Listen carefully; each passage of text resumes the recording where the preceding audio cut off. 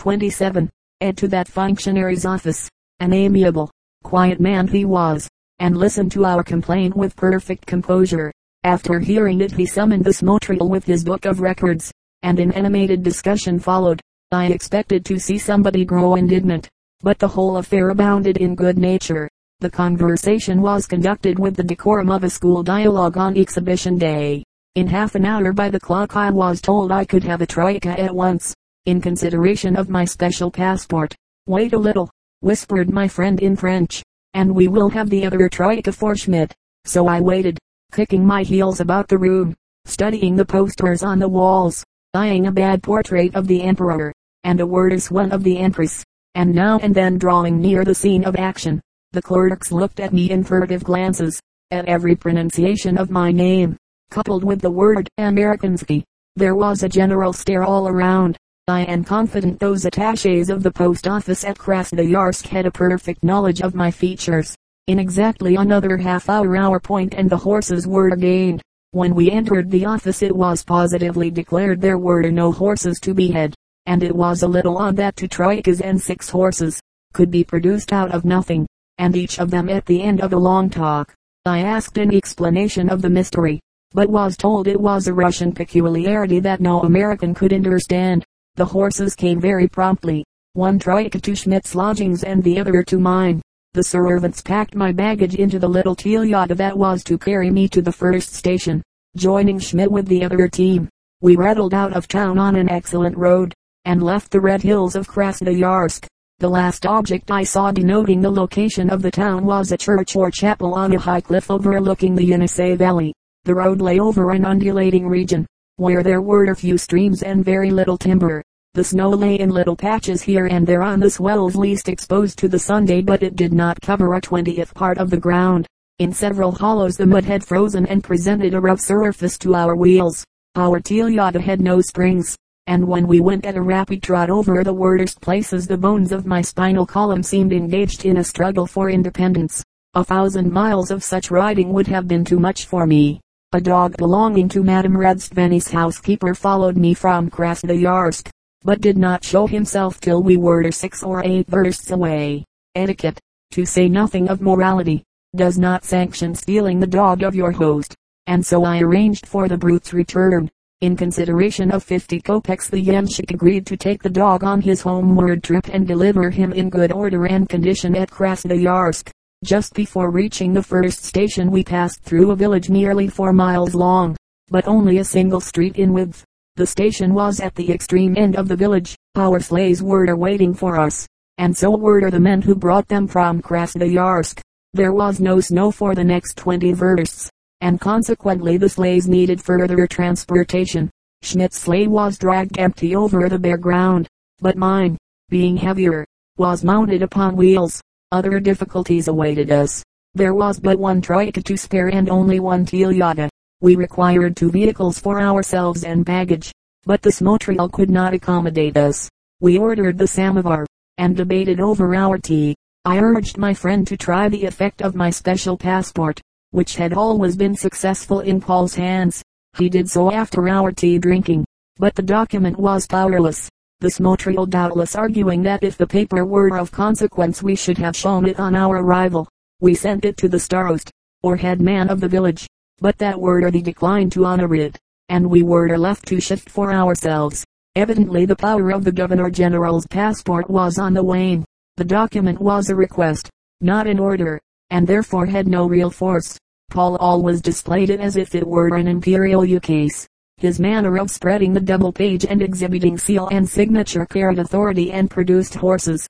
The amiable naturalist had none of the quality called chic, and the adoption of an authoritative air did not accord with his character.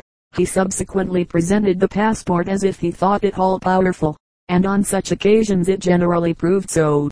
A man who wishes to pass a doorkeeper at a caucus, enter a ladies' car on a railway, or obtain a reserved seat in a courtroom, is much more certain of success if he advances with a confident air than if he hesitates and appears fearful of ejection. Humanity is the same the world over, and there is more than a shadow of truth in the saying that society values a man pretty much as he appears to value himself. I can testify that the Smotrials in Siberia generally regarded our papers according to our manner of showing them. We took tea a second time, parleyed with the Yemshiks and their friends, and closed by chartering a team at double the regular rates. Just before reaching the snow we passed the sleighs, and halted for them to come up.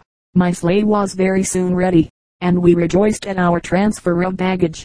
During the change a bottle of cognac disappeared mysteriously, and I presume we shall never see it again. The other and more cumbersome articles preserved their numbers faithfully. Our party, halting in the moonlight and busy about the vehicles, presented a curiously picturesque appearance. Schmidt was in his Arctic costume, while I wore my winter dress, minus the dihar. The Yemshiks were wrapped in their inevitable sheepskins, and bustled about with unwavering good humor. In the sleigh we were at home, and had a roof to cover us. We made very good speed to the station, where we found no horses. The floor of the traveler's room was covered with dormant figures, and after bumping my head over the doorway, I waded in a pond of bodies, heads, and legs. The moon was the only light, and its beams were not sufficient to prevent my stepping on several sleepers, and extracting Russian oaths for my carelessness. Now for it, I whispered to the good-natured doctor, as we waved the Smotrial. Make him think our papers are important. The official rubbed his eyes over the passport, and then hastened to arouse the starost. The latter ordered horses from the village without delay. It had been a fete day in honor of the emperor, and most of the villagers were drunk, so that it required some time to assemble the requisite yemshiks and horses. A group of men and women from an evening party passed the station, and amused us with native songs. An inebriated mujik, riding on a small sled, turned from the road to enter the station yard. One side of the sled passed over a log, and as the man had not secured his balance, he rolled out of sight in a snowdrift.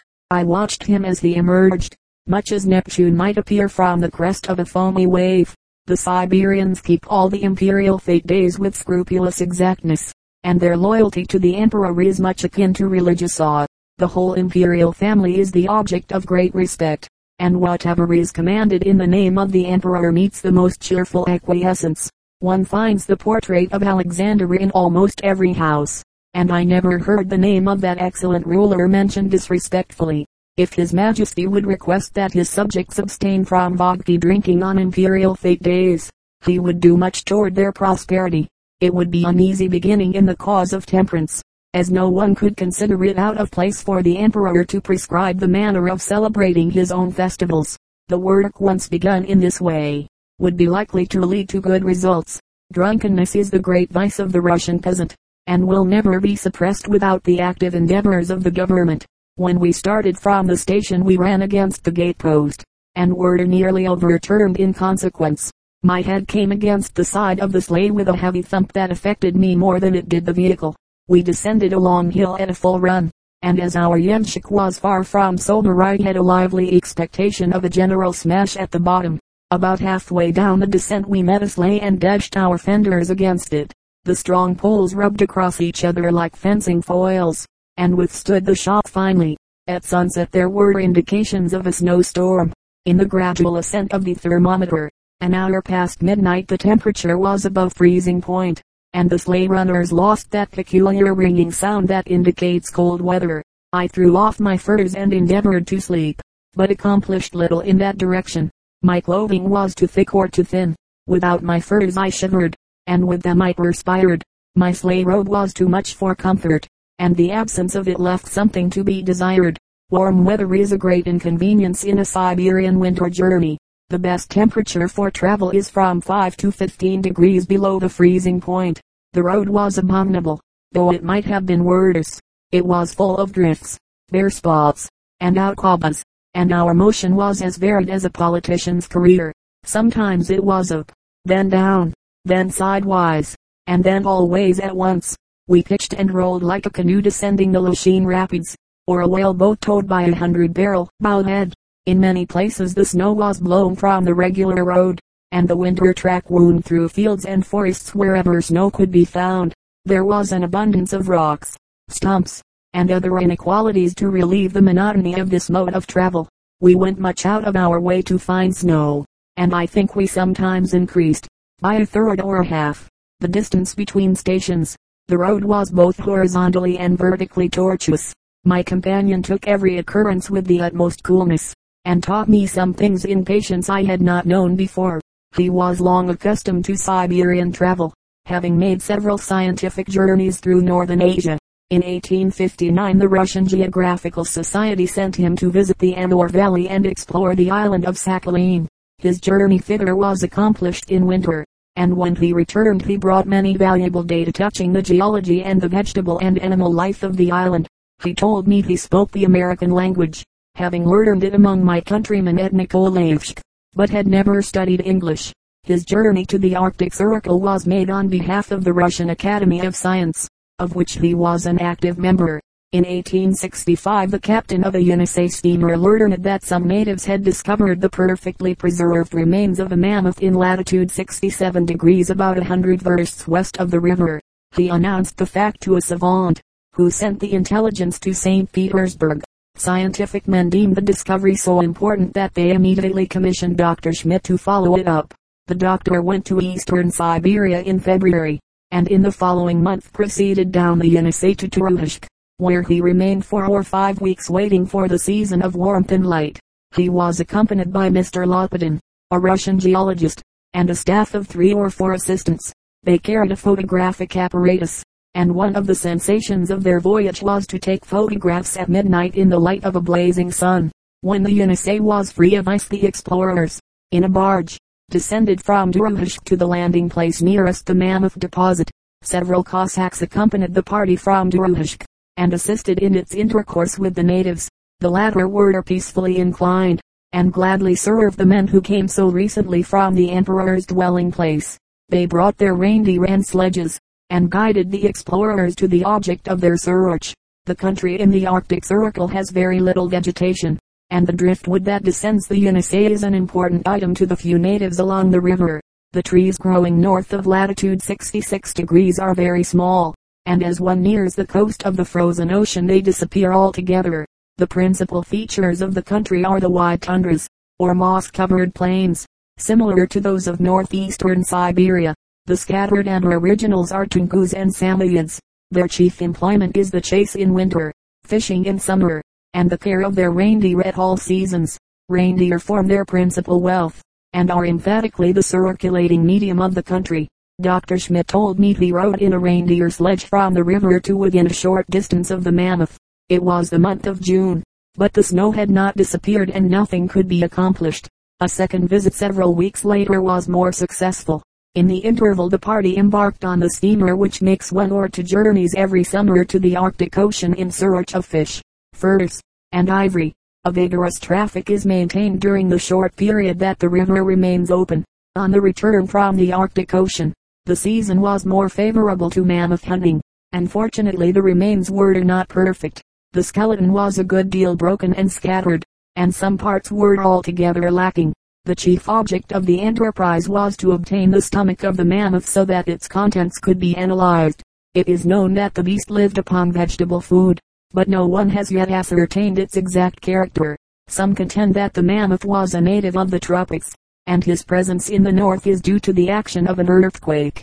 Others think he dwelt in the Arctic regions, and never belonged in the tropics.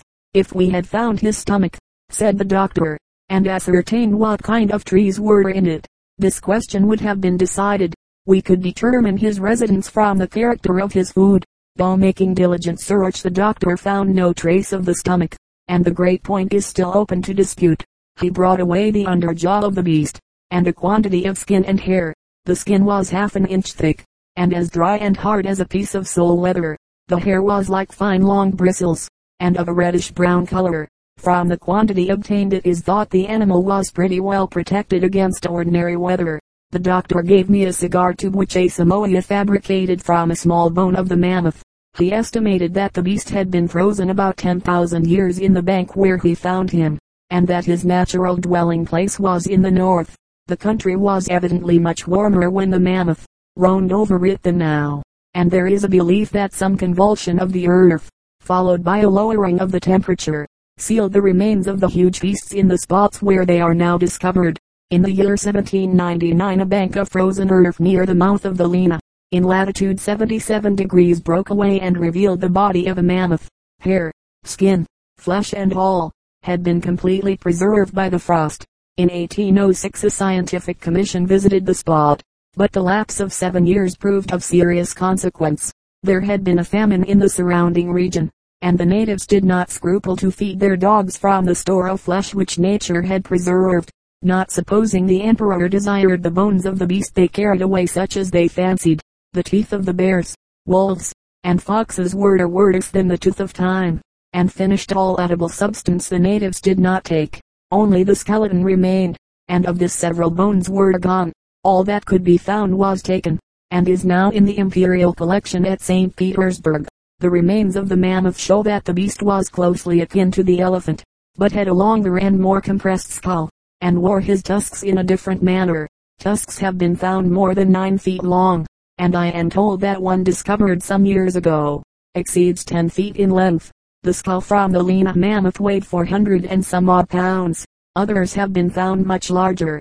The mammoth was evidently an animal that commanded the respect of the elephant, and other small fried quadrupeds.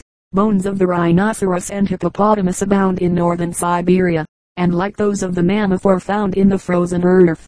In the last century the body of a rhinoceros of an extinct species was found on the river Vilawi, a tributary of the Lena. In the museum at St. Petersburg there is a head of the Arctic rhinoceros on which the skin and tendons remain, and a foot of the same animal displays a portion of its hair. The claws of an enormous bird are also found in the north, some of them 3 feet long, and jointed through their whole length like the claws of an ostrich. Captain Wrangel and other explorers say the mammoth bones are smaller on the Arctic islands than on the mainland, but are wonderfully increased in quantity. For many years the natives and fur traders have brought away large cargoes, but the supply is not yet exhausted. The teeth and tusks on the islands are more fresh and white than those of the continent. On the Lakoff Islands the principal deposit was on a low sand bank, and the natives declared that when the waves receded after an easterly wind, a fresh supply was always found. One island about latitude 80 degrees was said to be largely composed of mammoth bones. I presume this statement should be received with a little caution. During the doctor's expedition the supply of provisions was not always abundant, but there was no absolute scarcity. The party lived for some time on fish, and on the flesh of the reindeer. A story was told that the explorers were reduced to subsisting on the mammoth they discovered, and hence their failure to bring away portions of the flesh. Mammoth cutlets and soup were occasionally proposed for the entertainment of the savants on their return to Irkutsk. One of my acquaintances had a narrow escape from death on the ice during an expedition toward Kolnoy Island, and the chain lying to the east of it, generally known as New Siberia. It was early in the spring, somewhat later than the time of the ordinary winter journeys, that he set out from the mouth of the Lena, hoping to reach Kolnoy Island, and return before the weather became warm. He had 4 dog teams, and was accompanied by a Russian servant and 2 Yakut natives, whom he engaged for a voyage down the Lena, and the expedition across the ice.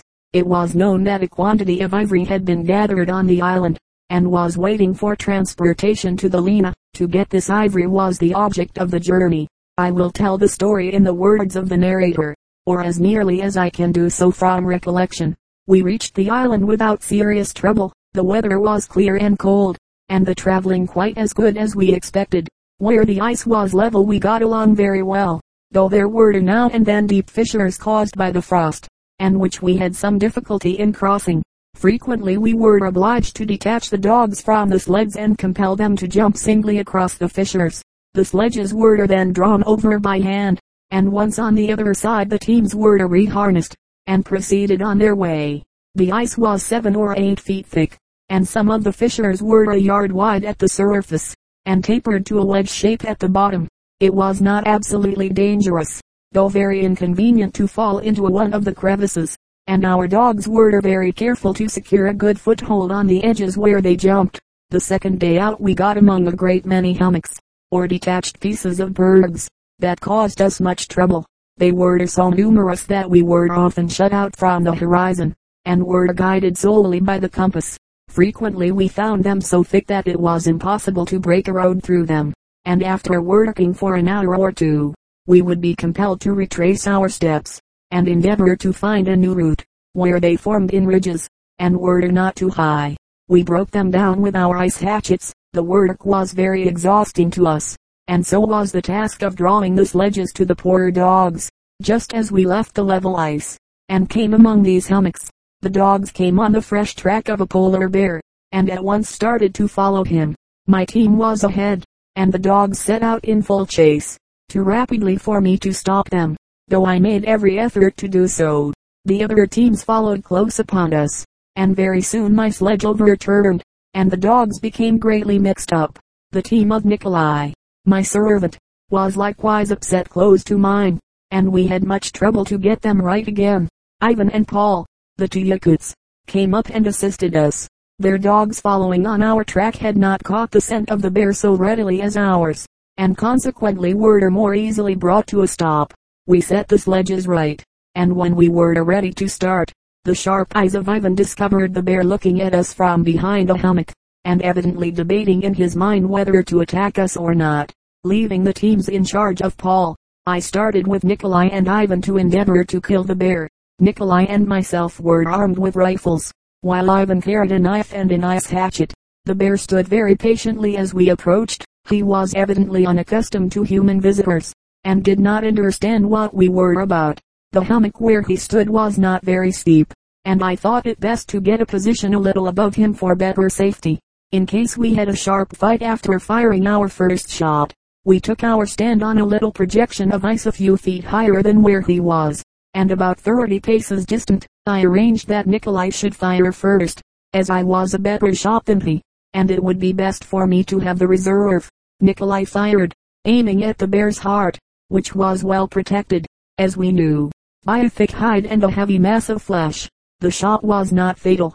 The bear gave a roar of pain, and sprang toward us. I waited until he placed his huge forepaws over the edge of the little ridge where we stood, and exposed his throat and chest. He was not more than 10 feet away, and I buried the bullet exactly where I wished. But, notwithstanding both our shots, the animal was not killed, but lifted himself easily above the shelf, and sprang toward us. We retreated higher up to another shelf, and as the bear attempted to climb it, Nikolai struck him with the butt of his rifle, which the beast warded off with his paw, and sent whirling into the snow. But at the same instant Ivan took his opportunity to deal an effective blow with his ice hatchet, which he buried in the skull of the animal, fairly penetrating his brain. The blow accomplished what our shots had not. Bruin fell back, and after a few convulsive struggles, lay dead at our feet. We hastened back to the teams, and brought them forward.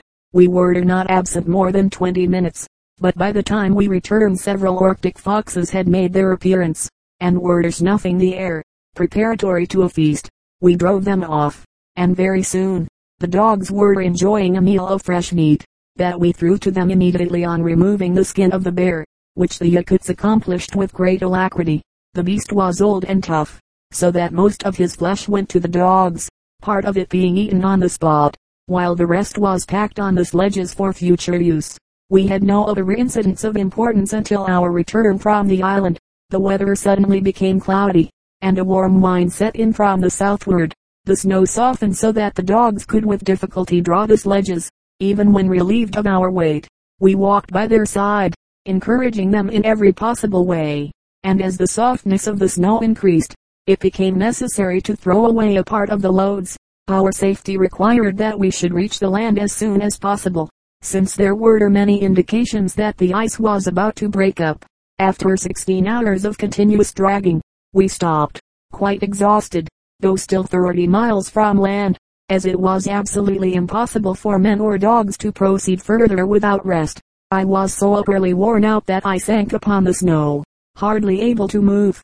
The Yakuts fed all the dogs, and then lay down at their side, anxiously waiting the morning to bring us relief. Just as the day was opening, I was awakened by a rumbling noise, and a motion below me, followed by a shout from Ivan. "The ice is breaking up." I sprang to my feet, and so did my companions. The dogs were no less sensible of their danger than ourselves, and stirred uneasily while giving vent to plaintive whines. The wind from the south had increased. It was blowing directly off the land, and I could see that the ice was cracking here and there under its influence, and the whole field was in motion. Dark lanes appeared, and continued to increase in width, besides growing every minute more numerous. I ordered all the loads thrown from the sledges, with the exception of a day's provisions for men and dogs, and a few of our extra garments. When this was done, and it was done very speedily, we started for the shore. We jumped the dogs over the smaller crevices without serious accident, but the larger ones gave us a great deal of trouble. On reaching them, we skirted along their edges till we could find a cake of ice large enough to ferry us over. In this way we crossed more than 20 openings, some of them 100 yards in width. Do not suppose we did so without being thrown several times in the water, and on one occasion 4 of the dogs were drowned.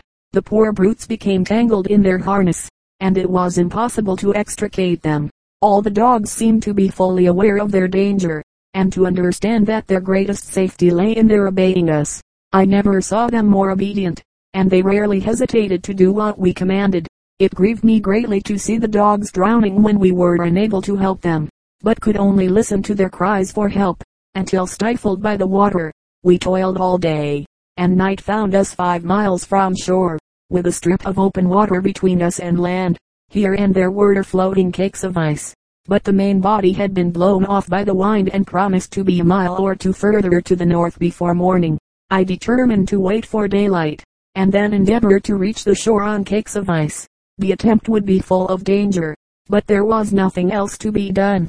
Reluctantly I proposed abandoning the dogs, but my companions appealed to me to keep them with us, as they had already saved our lives, and it would be the basest ingratitude to desert them. I did not require a second appeal, and promised that whatever we did, the dogs should go with us if possible. Imagine the horror of that night. We divided the little food that remained, men and dogs sharing alike, and tried to rest upon the ice. We had no means of making a fire. Our clothing was soaked with water, and, during the night, the wind shifted suddenly to the northward and became cold. I was lying down, and fell asleep from utter exhaustion. Though the cold was severe, I did not think it dangerous, and felt quite unable to exercise to keep warm. The Yakuts, with Nikolai, huddled among the dogs, and were less wearied than I when they shouted to me at daybreak. I slowly opened my eyes, and found that I could not move. I was frozen fast to the ice. Had I been alone there would have been no escape. My companions came to my relief, but it was with much difficulty that they freed me from my unpleasant situation. When we looked about, we found that our circumstances had greatly changed during the night. The wind had ceased, and the frost had formed fresh ice over the space where there was open water the day before. It was out of the question to ferry to land, and our only hope lay in driving the sledges over the new ice. I ordered the teams to be made ready, and to keep several hundred yards apart, so as to make as little weight as possible on one spot. I took one sledge, Nikolai another, and the Yakuts the third. Our fourth sledge was lost at the time of our accident the day before. Our plan was to drive at full speed, to lessen the danger of breaking through. Once through the ice, there would have been no hope for us. We urged the dogs forward with loud cries, and they responded to our wishes by exerting all their strength. We went forward at a gallop. I reached the shore in safety, and so did Nikolai, but not so the poor Yakuts. When within a mile of the land I heard a cry. I well knew what it meant, but I could give no assistance, as a moment's pause would have seen me breaking through our frail support. I did not even dare to look around, but continued shouting to the dogs to carry them to land. Once there, I wiped the perspiration from my face, and ventured to look over the track where I came. The weight of the 2 men upon one sledge had crushed the ice, and men, dogs and sledge had fallen into the water, unable to serve them in the least. We watched till their struggles were ended, and then turned sorrowfully away. The ice closed over them, and the bed of the Arctic Ocean became their grave. Chapter XLI. In the morning after our departure from Krasnoyarsk we reached a third station, and experienced no delay in changing horses. The road greatly improved, but we made slow progress. When we were about 2 versts from the station one of our horses left the sleigh and bolted homeward. The Yamshik went in pursuit, but did not overtake the runaway till he reached the station. During his absence we sat patiently, or rather impatiently, in our furs, and I improved the opportunity to go to sleep. When we were properly reconstructed we moved forward, with my equipage in the rear. The man of sleigh went at a disreputably low speed. I endeavored to persuade our Yenshik to take the lead, but he refused, on the ground that the Smotrial would not permit it. Added to this, he stopped frequently to make pretended arrangements of the harness, where he imagined it out of order. To finish my irritation at his maneuvers, he proposed to change with a Yenshik he met about halfway on his route. This would bring each to his own station at the end of the drive, and save a return trip. The man had been so dilatory and obstinate that I concluded to take my opportunity, and stubbornly refused permission for the change. This so enraged him that he drove very creditably for the rest of the way.